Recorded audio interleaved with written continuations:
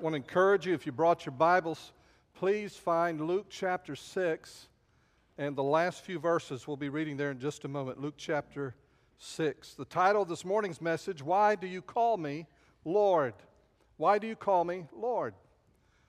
Some years ago, there was a debate that was raging among Christian leaders and preachers and scholars, and it was kind of labeled the Lordship Salvation debate. And you had scholars and teachers lining up on both sides of this debate, and they were arguing over something. And they had one side that would say that all that is required for salvation is faith alone in Christ alone. And they believed, because they saw it in Scripture, that the only requirement that Jesus ever set before someone to receive salvation was faith, to put their trust in Christ and what He did for them on the cross, and receive salvation by faith. And taken, however, to an extreme, there were instances where some teachers and preachers were saying that even if nothing for the rest of their life gave any evidence that a person had been changed or had truly become a Christian, they were still saved because they had made that decision. And we see that has definitely become part of the thinking of some individuals in some churches. I think it bothers me most at funerals, where occasionally over the years I've gone to a funeral with someone who's maybe as a child made a decision, but they have never attended a church, no commitment to Christ, ever seen, ever observed, and the preacher, whoever was doing his very best to put this person in the best possible light and to try to say that they were in fact a Christian when there was absolutely no evidence of it. People who attacked that position called it easy believism. On the other hand, there were a group of Bible teachers and scholars who were saying, no, there must be not only the root of salvation received by faith, but there also must be a fruit, evidence of transformation, evidence of change. And the way that you see that is because of that person's individual commitment to Christ as Lord. Jesus is described as Lord over 650 times in the New Testament. He's described as Savior just 24 times. And apart from that visible commitment to Christ as Lord, these teachers would challenge salvation. In fact, taken to an extreme, there was a negative there as well, where it sounded almost as if you had to do certain things to demonstrate that you were a Christian. That there was a level of commitment that you had to make. They would say things like, if Jesus is not Lord of all, Jesus is not Lord at all. And that sounds really good until you realize that every person here, if you're a Christian, you have a flesh as well as the Holy Spirit living in you. And can I just remind you that the flesh never gets better. Christian growth is not a matter of improving the flesh. And so what Christian growth is learning to walk in the Spirit and letting Christ's life in you come out and to govern your thoughts and your behavior and your actions. There's a sense in which both positions have great truth. We receive salvation by grace through faith. At the same time, there is fruit of that transformation that should be evident over time. The entire little letter of 1 John is a description of those who have been born of God. The people who are born of God have certain changes on the inside that will then bubble to the surface as changed attitudes and behaviors and actions because God is at work within. And so there's truth to both sides. I want us to think carefully this morning about what it means when you and I call Jesus Lord. Because in Luke chapter 6, Jesus poses a question that is very important that you and I look at it seriously and apply it to ourselves and to our own lives. before I read that, we do believe as Baptists that once you are saved, you are always saved. I'm not going to make you repeat after me. I think most of you who have been part of a Baptist church for a while, you understand that we believe in the perseverance of the saints, that when God begins that work in us, He continues it into the final day. And so we do believe that. Once saved, always saved. The question is, have you been once saved? Have you been once saved? And so what Jesus is describing here in this text is very, very important for you and me. Let me use this analogy I think may help you think about it. The core understanding of the words for salvation in the Bible, in the New Testament, is the idea of a rescue, being rescued.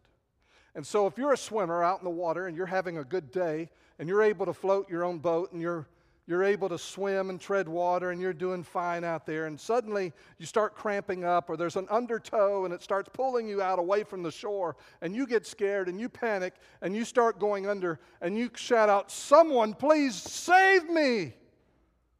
And a lifeguard sitting in his chair up on the beach, he hears you and he blows a whistle and he grabs his rescue stuff and he goes and he jumps in the water and he starts coming your direction.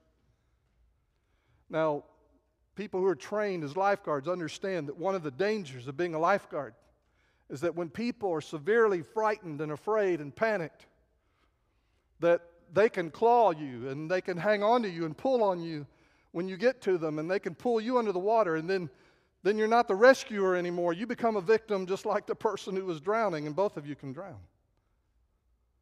And so when a rescuer comes and he tries to help that person, if they're fighting him or her and they're trying to pull on them and grab hold of them and they're just panicking, they won't listen to instructions and they won't respond to your direction, a lot of times what they'll do is they'll back off and they'll tread water and wait. What they're waiting for you is to run out of gas. And when you can't fight anymore and all you can do is cooperate and rest in their rescue, then they can reach out for you, grab hold of you, and bring you back to the shore. Some of us are resisting the rescue when we resist the leadership and the direction of Jesus Christ in our life. The whole nature of saving faith is to rest your life in His hands, to rest your life in His care, that no longer am I going to direct and control my life, but I am resting my life in Him. And if He's going to rescue me, I need to cooperate with Him. In Luke chapter 6, Jesus frames this whole discussion in this way. Luke chapter 6, verse 46. "But why do you call me Lord, Lord, and do not do the things which I say? Whoever comes to me and hears my sayings and does them, I will show you whom he is like. He is like a man building a house, who dug deep and laid the foundation on the rock. And when the flood arose, the stream beat vehemently against that house and could not shake it, for it was founded on the rock. But he who heard and did nothing is like a man who built a house on the earth without a foundation, against which the stream beat vehemently, and immediately it fell. And the ruin of that house was great." Jesus is asking a penetrating question in verse 46. "Why do you call me Lord, Lord, and do not do the things which I say?" The logic of the question is pretty obvious. You're calling Him Lord, and by the very nature of the word, someone who is Lord is someone who rules your life. And He says, "Why are you calling me someone who rules your life, and you're not doing what I tell you to do?" There's a disconnect. Something isn't right with this arrangement. Something is broken. Something is wrong. Jesus' question exposes a couple of things, and I want to build our thoughts this morning around this text, around these two statements. Here's the first one. His question exposes the deadly practices of all false Christians.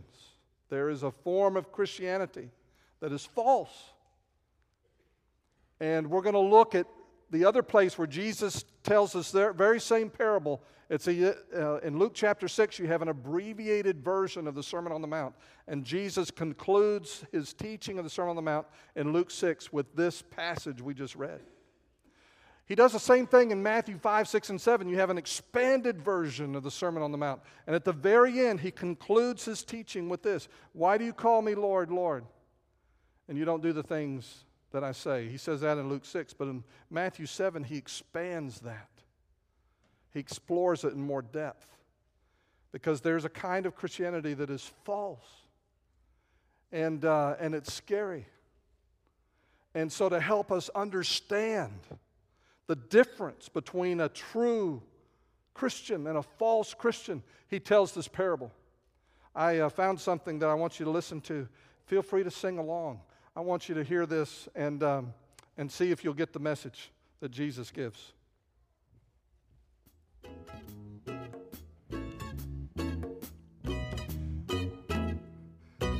The wise man built his house upon the rock. The wise man built his house upon the rock. The wise man built his house upon the rock, and the rains came a-tumbling down. The rains came down and the floods came up. The rains came down and the floods came up. The rains came down and the floods came up, and the house on the rock stood firm. The foolish man built his house upon the sand. The foolish man built his house upon the sand. The foolish man built his house upon the sand, and the rains came a-tumbling down. The rains came down and the floods came up. The rains came down and the floods came up. The rains came down and the floods came up, and the house on the sand went splat. So build your house on the Lord Jesus Christ. So build your house on the Lord Jesus Christ. So build your house on the Lord Jesus Christ, and the blessings will come down. The blessings come down as your prayers go up. The blessings come down as your prayers go up. The blessings come down as your prayers go up. So build your life on the Lord. Hey,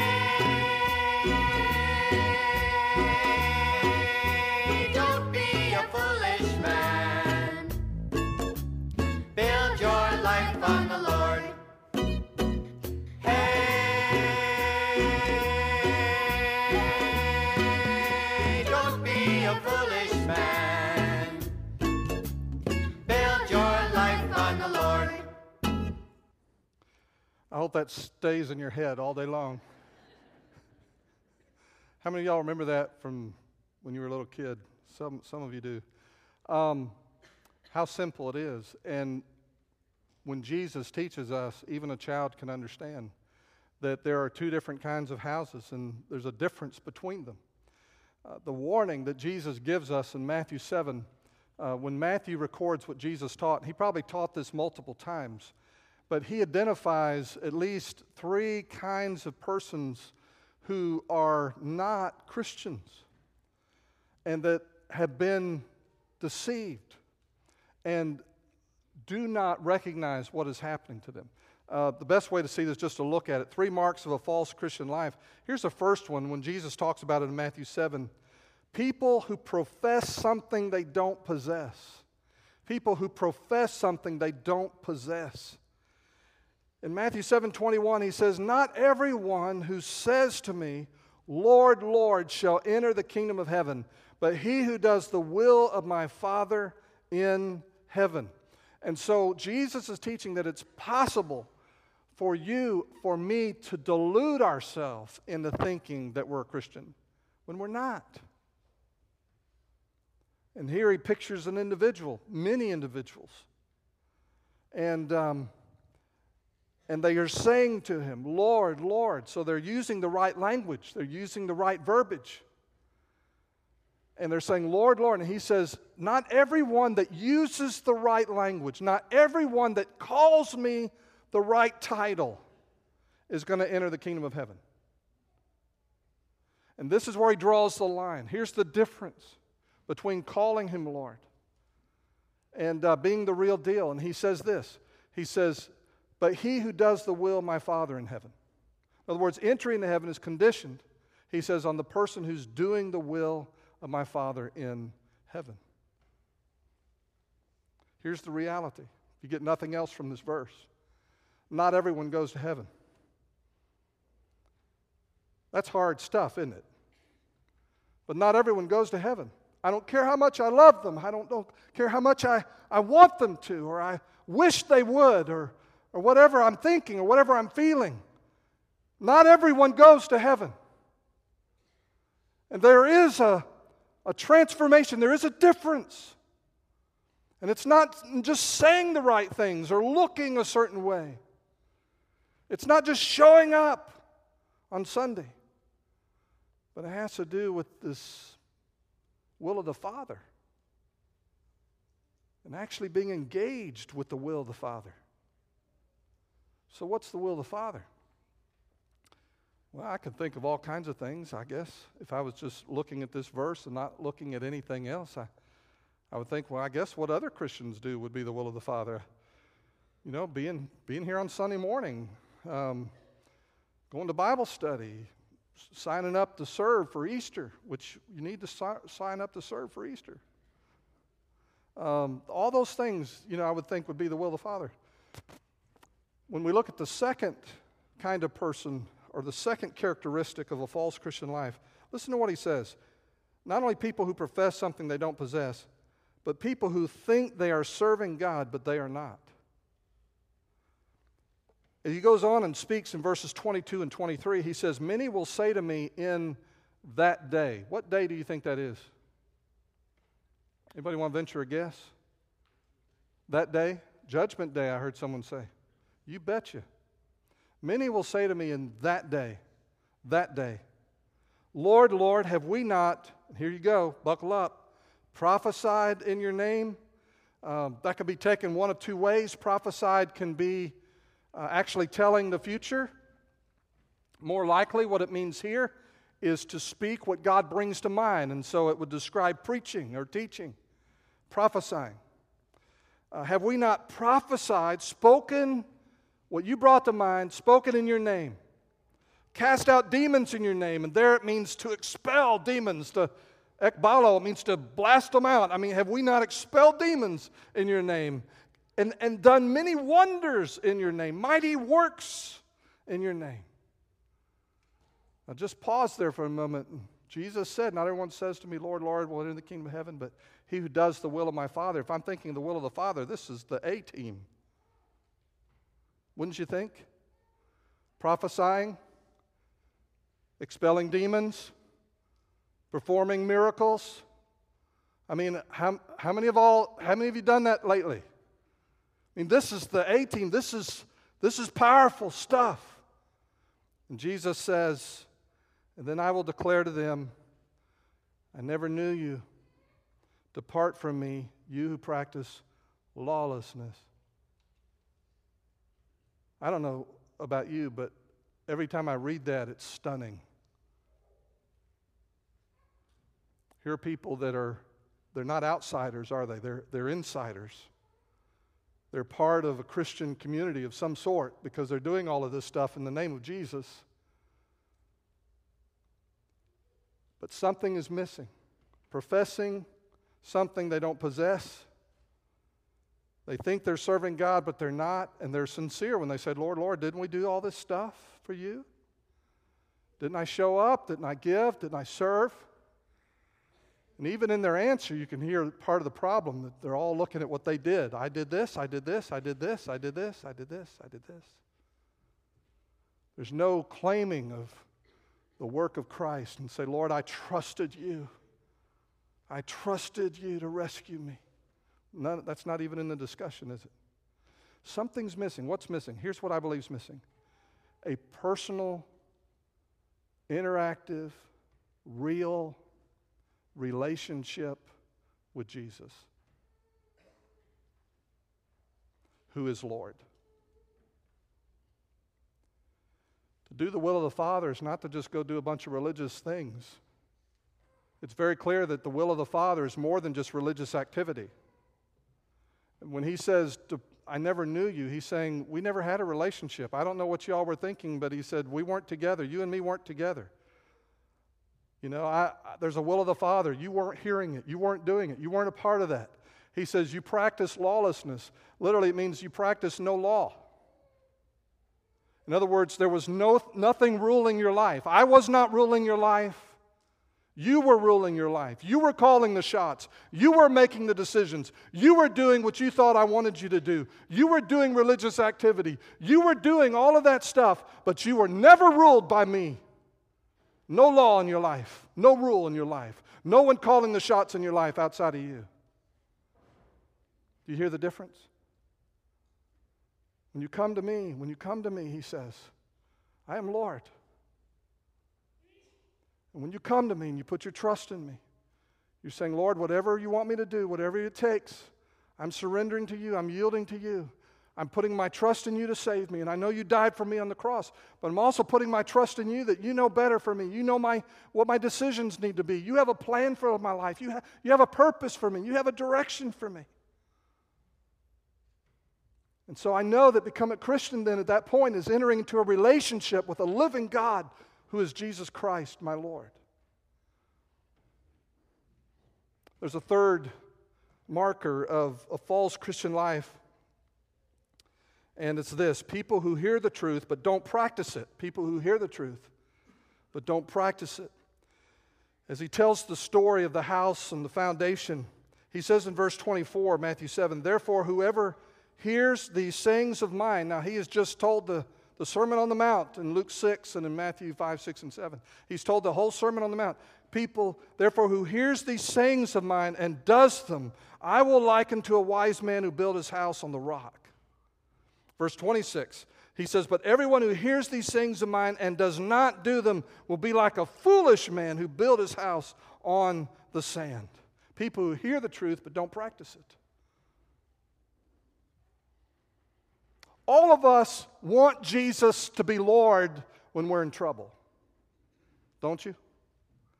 I mean, when that storm comes and Jesus is saying a storm is coming, all of us want him to be Lord over that storm. All of us want him to be a God who is in control. All of us want him to be able to deal with that diagnosis or that loss of my job or whatever the thing is that's causing anxiety in me. I want him to be Lord of Lords, Lord over everything that tries to lord itself over me. I want Jesus to be Lord in those moments. But what about when I'm not getting along with somebody? Do I want him to be Lord then? What about when someone has hurt me again and again and again and again? And he says, I want you to forgive them. I want you to bless those who persecute you. Is he going to be Lord at that moment in my life? When he is clearly directing me to love my wife as Christ loved the church, am I going to let him be Lord of my life then? Or am I going to come here and I'm going to say, yeah, that's what the Bible says. I agree with it. Amen, preacher. Amen, Sunday school teacher. I agree with you. He should be the Lord of my life. He should be that. And I should allow him to be the Lord of my marriage. I should allow him to be Lord of my home. And then I go out Monday, Tuesday, Wednesday, Thursday, Friday, and I do exactly what I want to do. And what seems right to me and what feels good to me. And I just do the best that I can to be a good Christian person. People who hear the truth don't practice it. We come, and I fear, particularly as Baptists, and in Bible churches, we teach and we teach and we teach and we teach and we teach and we teach and we teach, and people's heads are filled with knowledge. But are we applying the truth? Are we actually living this out? People go around, they say, well, my marriage is failing. No, your marriage isn't failing. Is Jesus Lord? The failure lies in the heart and the foundation of your life. And what are you building your life on? And so Jesus' question is penetrating. He sees a storm coming, and it's going to be an ultimate storm at the judgment day, but also there are storms of life that come. And that person who has been yielded to Christ, reading what he says, applying it to their life, and they're learning to walk with him, and they're learning to sense his spirit and his promptings and listening for him, and we have this listening, responsive relationship to him, and then the storm comes. And it's the same storm that hits both houses. Neither house is exempt from the storm. We have the same kinds of storms in life as Christians that people who are not Christians have. The same storms come into the life. The difference is what I have built my life on and what you have built your life on if you're a Christian is on Christ as Lord. And when the storm comes, he says the house, it doesn't even shake. Doesn't shake. His question exposes the foundation also of every true Christian. That's the second thing I want us to look at for a moment. His question exposes the foundation of every true Christian. In Luke chapter 6, we're going to go back to Luke now. In Luke chapter 6, verse 47, he says, "Whoever comes to me and hears my sayings and does them, I will show you whom he is like." And then he describes the house on a rock. And then he says in verse 49, "But he who heard and did nothing is like." And so each of these houses represents a certain way of life.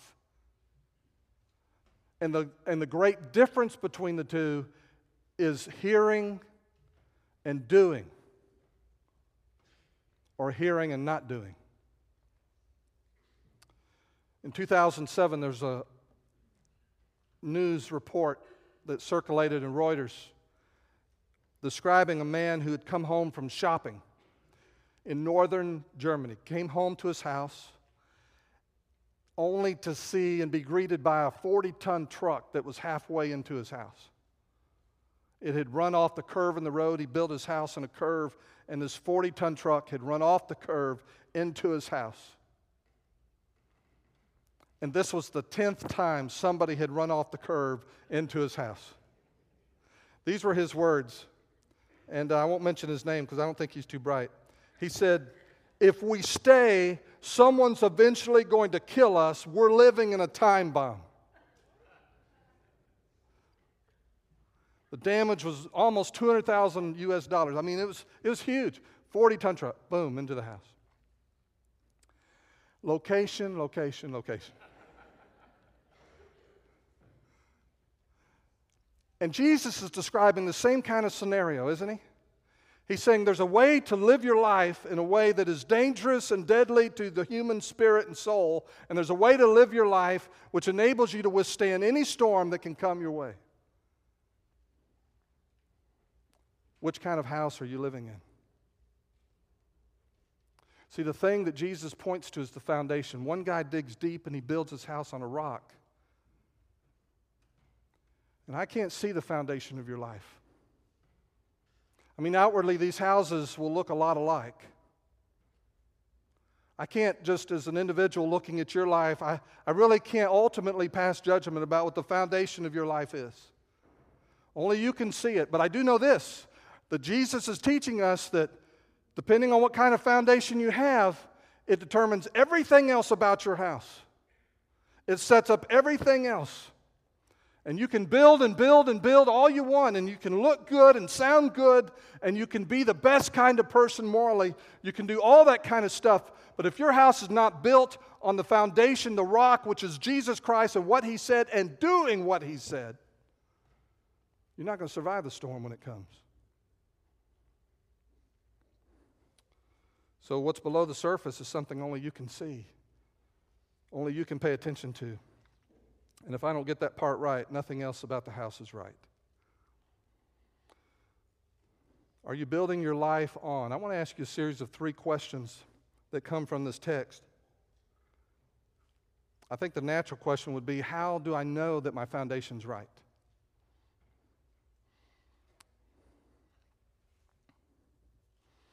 I don't know about you. This is really a hard message to preach. I think if you know me, I like to encourage people. The possibility that someone could be sitting here listening to me week by week, the possibility that there could be someone here who is deceiving themselves and thinking that they have a relationship with God and they do not, is very disturbing to me. And it should disturb you. So as your brother in Christ, I'm going to just ask you, please, to look at your foundation. And I want to ask you these 3 questions, not to give you things to be doing, but I want to ask these questions in such a way that Lord willing, His Holy Spirit might use it and shine a light on what's there or what's not there. Because again, I can't see your foundation. That's between you and the Lord. And so here are the 3 questions I want to ask, and it comes right out of verse 47. Are you building your life on, first, a love for Jesus? A love for Jesus. In the first part of verse 47, Jesus says, whoever comes to me. And I love that because He immediately sets up the whole issue and helps you understand the problem. Whoever comes to me. It's not about joining a church or becoming part of a particular denomination. It's not about subscribing to a certain belief set and say, well, I believe in the Baptist faith and message, or I believe in the Apostles' Creed, or I believe all these different things. It's not about a creed or a certain set of beliefs. Those things are valuable, and church was His invention. But becoming a member of the organized church is not what we're describing here. He says, whoever comes to me. This was the thing that was missing in Matthew 7, wasn't it? Depart from me, I never knew you. They had never come to Him. They had gotten religious. They had gotten something. They may have walked an aisle. They may have shook the preacher's hand. They may have been baptized a dozen times. It doesn't matter. These individuals in Matthew 7 had never come to Jesus. And in this, He is answering the question, why do you call me Lord, Lord, and not do the things that I say? I mean, the answer is implied in what He says, whoever comes to me. But it's even made more clear in John chapter 14, verse 21. It'll be on the screen, and it's noted in your notes. John 14, verse 21. Listen to what Jesus says. This is the answer to the question, why do you call me Lord and not do the things that I say? Here's the answer. He who has my commandments and keeps them, it is he who loves me. In verse 23, Jesus answered and said to him, if anyone loves me, he will keep my word. In verse 24, He says, he who does not love me does not keep my words. Why do you call me Lord, Lord, and not do the things that I say? You've never come to me. You don't love me. You don't love me yet. You don't know me at that level. When you love me, then you call me Lord, Lord, and do the things I say. And so the thing that is most needed in your life is not for you to begin trying to be a better person that you are and try to keep more of the rules that you believe Christians keep and not to be more precise in your understanding of obedience. The starting place when you have blown it and when you realize I'm not walking with God and I don't know Him, and the starting place is to come before Him and learn who He is and fall in love with Jesus. Tommy Vinson was our guest speaker this week for our Ignite conference.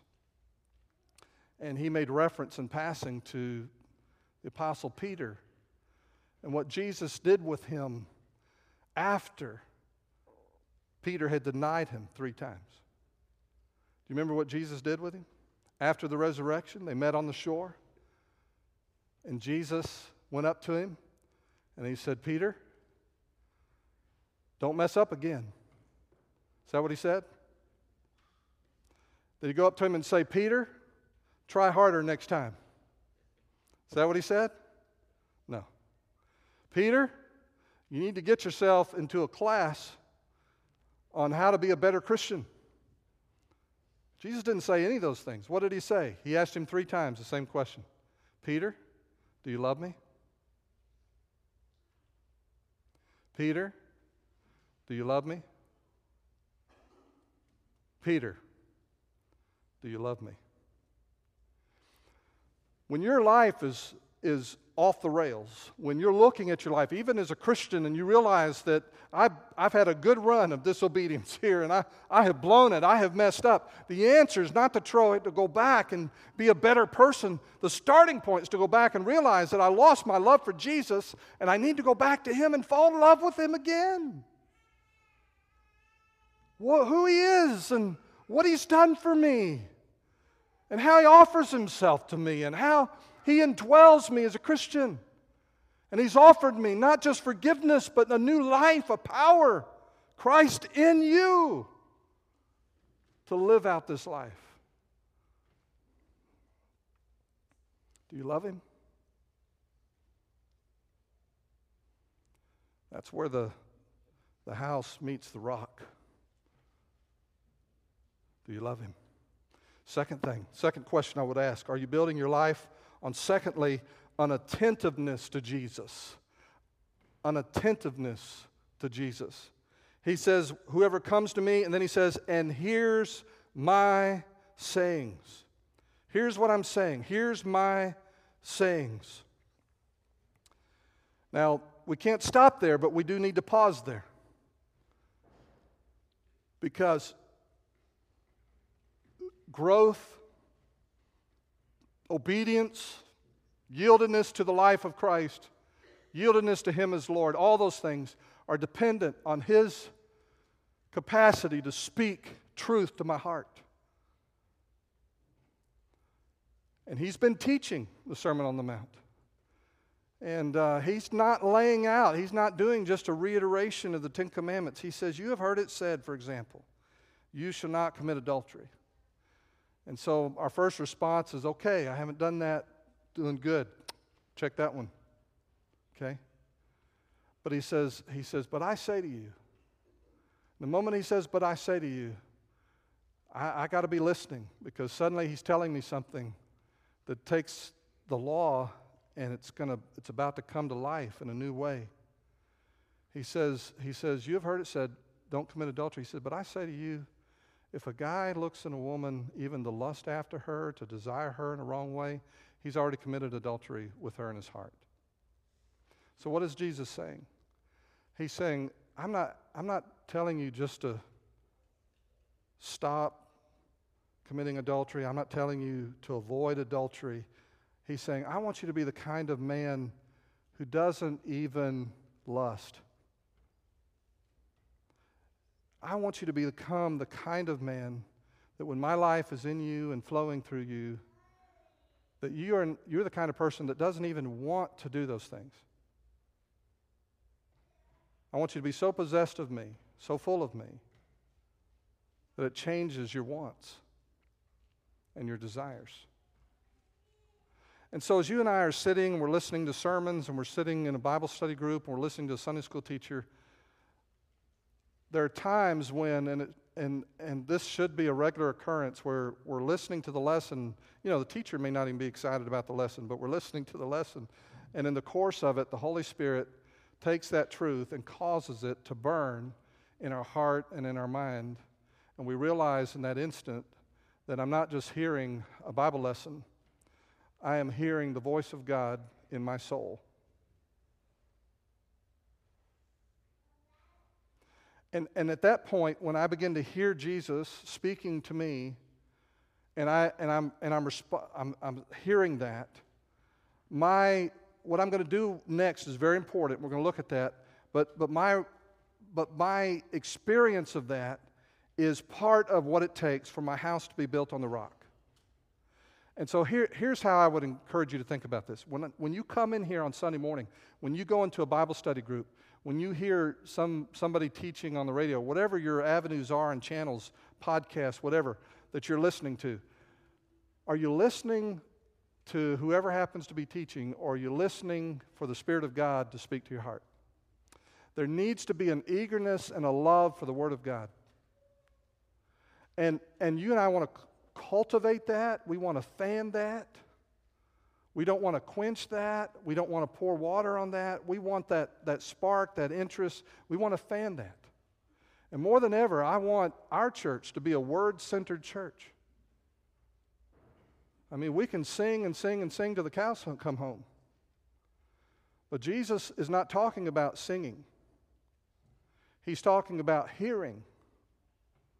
And hearing Him speak His word, my sayings. Do you love the word when He speaks? And then the third question I would ask is this. Are you building your life on a responsiveness to Jesus? Are you building your life on a responsiveness to Jesus? Whoever comes to me and hears my sayings and does them. And does them. Literally, and is doing them.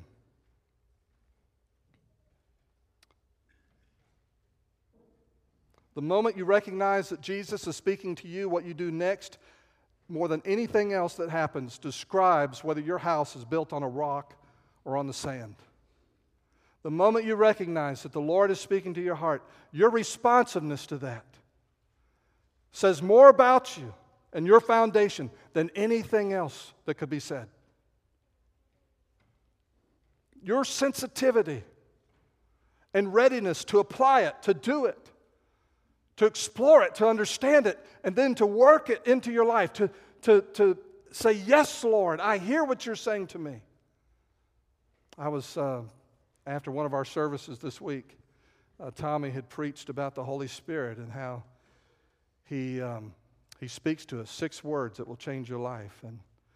And he talked about quench not, grieve not, and be filled. And I had an older brother come up to me after the service, and he said, Brother Don, he said, I remember a time years ago when after a sermon like that, the altar would be filled.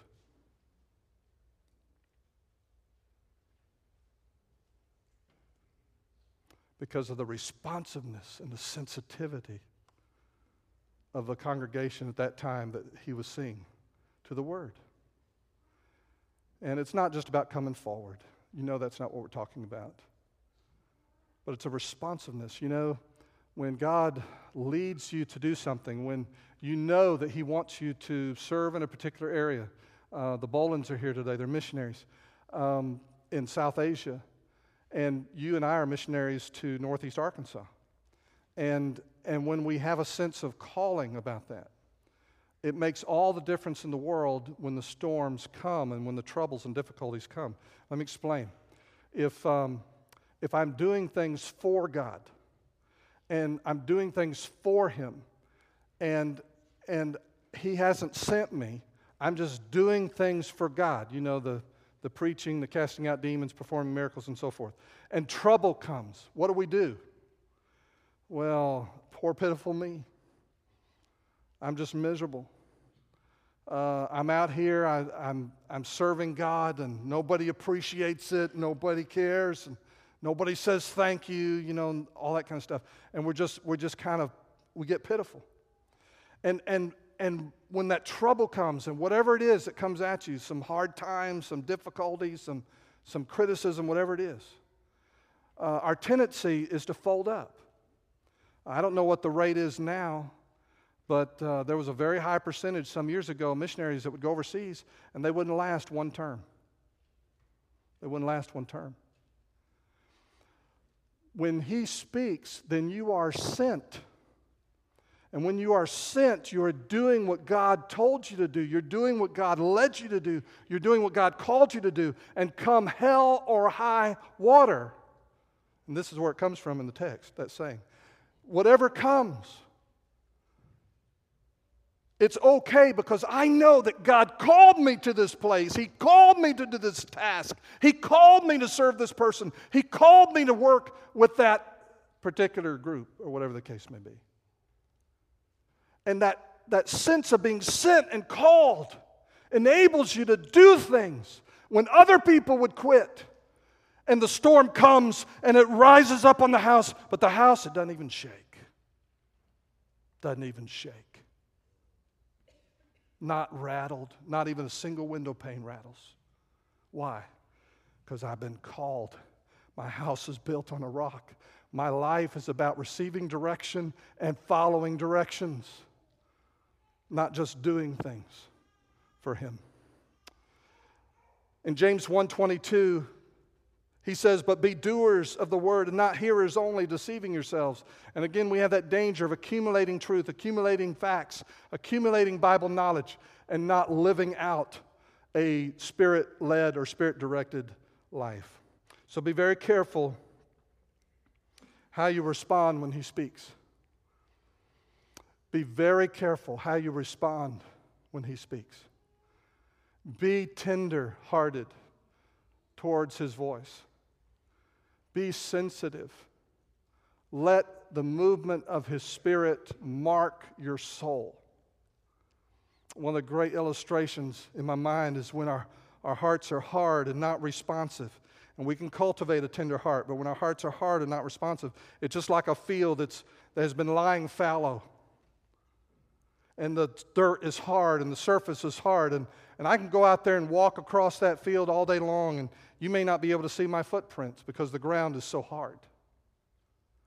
But if you go up and you break up the fallow ground, as Jeremiah talks about, Jeremiah 4, you go out and you plow it up and you break it up and you aerate that soil and you get it soft and loamy, and it's thick, but it's soft. And if I go out and walk across that field, you're going to see every footprint I make. It's just going to be so clear where I walked. And you know, I want us to have that kind of tender heart as the people of God. I want it to be to where if the slightest whisper of His Holy Spirit blows through this congregation, He leaves a mark on every heart. Bottom line. The bottom line is this. My eternal destiny is revealed by the genuineness of my relationship with Jesus. My eternal destiny is revealed by the genuineness of my relationship with Jesus. I haven't just joined a church. I become part of His family. When you trust Christ and you've abandoned yourself to Him, you've let the lifeguard come and rescue you, and you've gone limp in His arms and you've said, whatever you want, just tell me what to do. Whatever you need me to do next, Lord, just tell me what to do. I know you got the plan, and I know you can get me out of this situation I'm in. Just lead me, Lord. For as many as are led by the Spirit of God, they are the sons of God, it says in Romans 8. So let's be sensitive to Him, be responsive to Him. We're at the moment in our service where we have a time of response. We call it an invitation. And there'll be pastors standing at the end of each aisle. I'll be down front as well. And if the Lord has spoken to you and you want one of us to pray with you or to counsel with you or talk with you, we're here for that purpose. The altar is also open. And if you have a burden for yourself or someone who's dear to you, this is to be known as a house of prayer. This is a place where people will pray for you, pray with you. And I'd encourage you to come if you just have a great prayer need and you want someone to pray with you. But according to your need, would you respond to Him?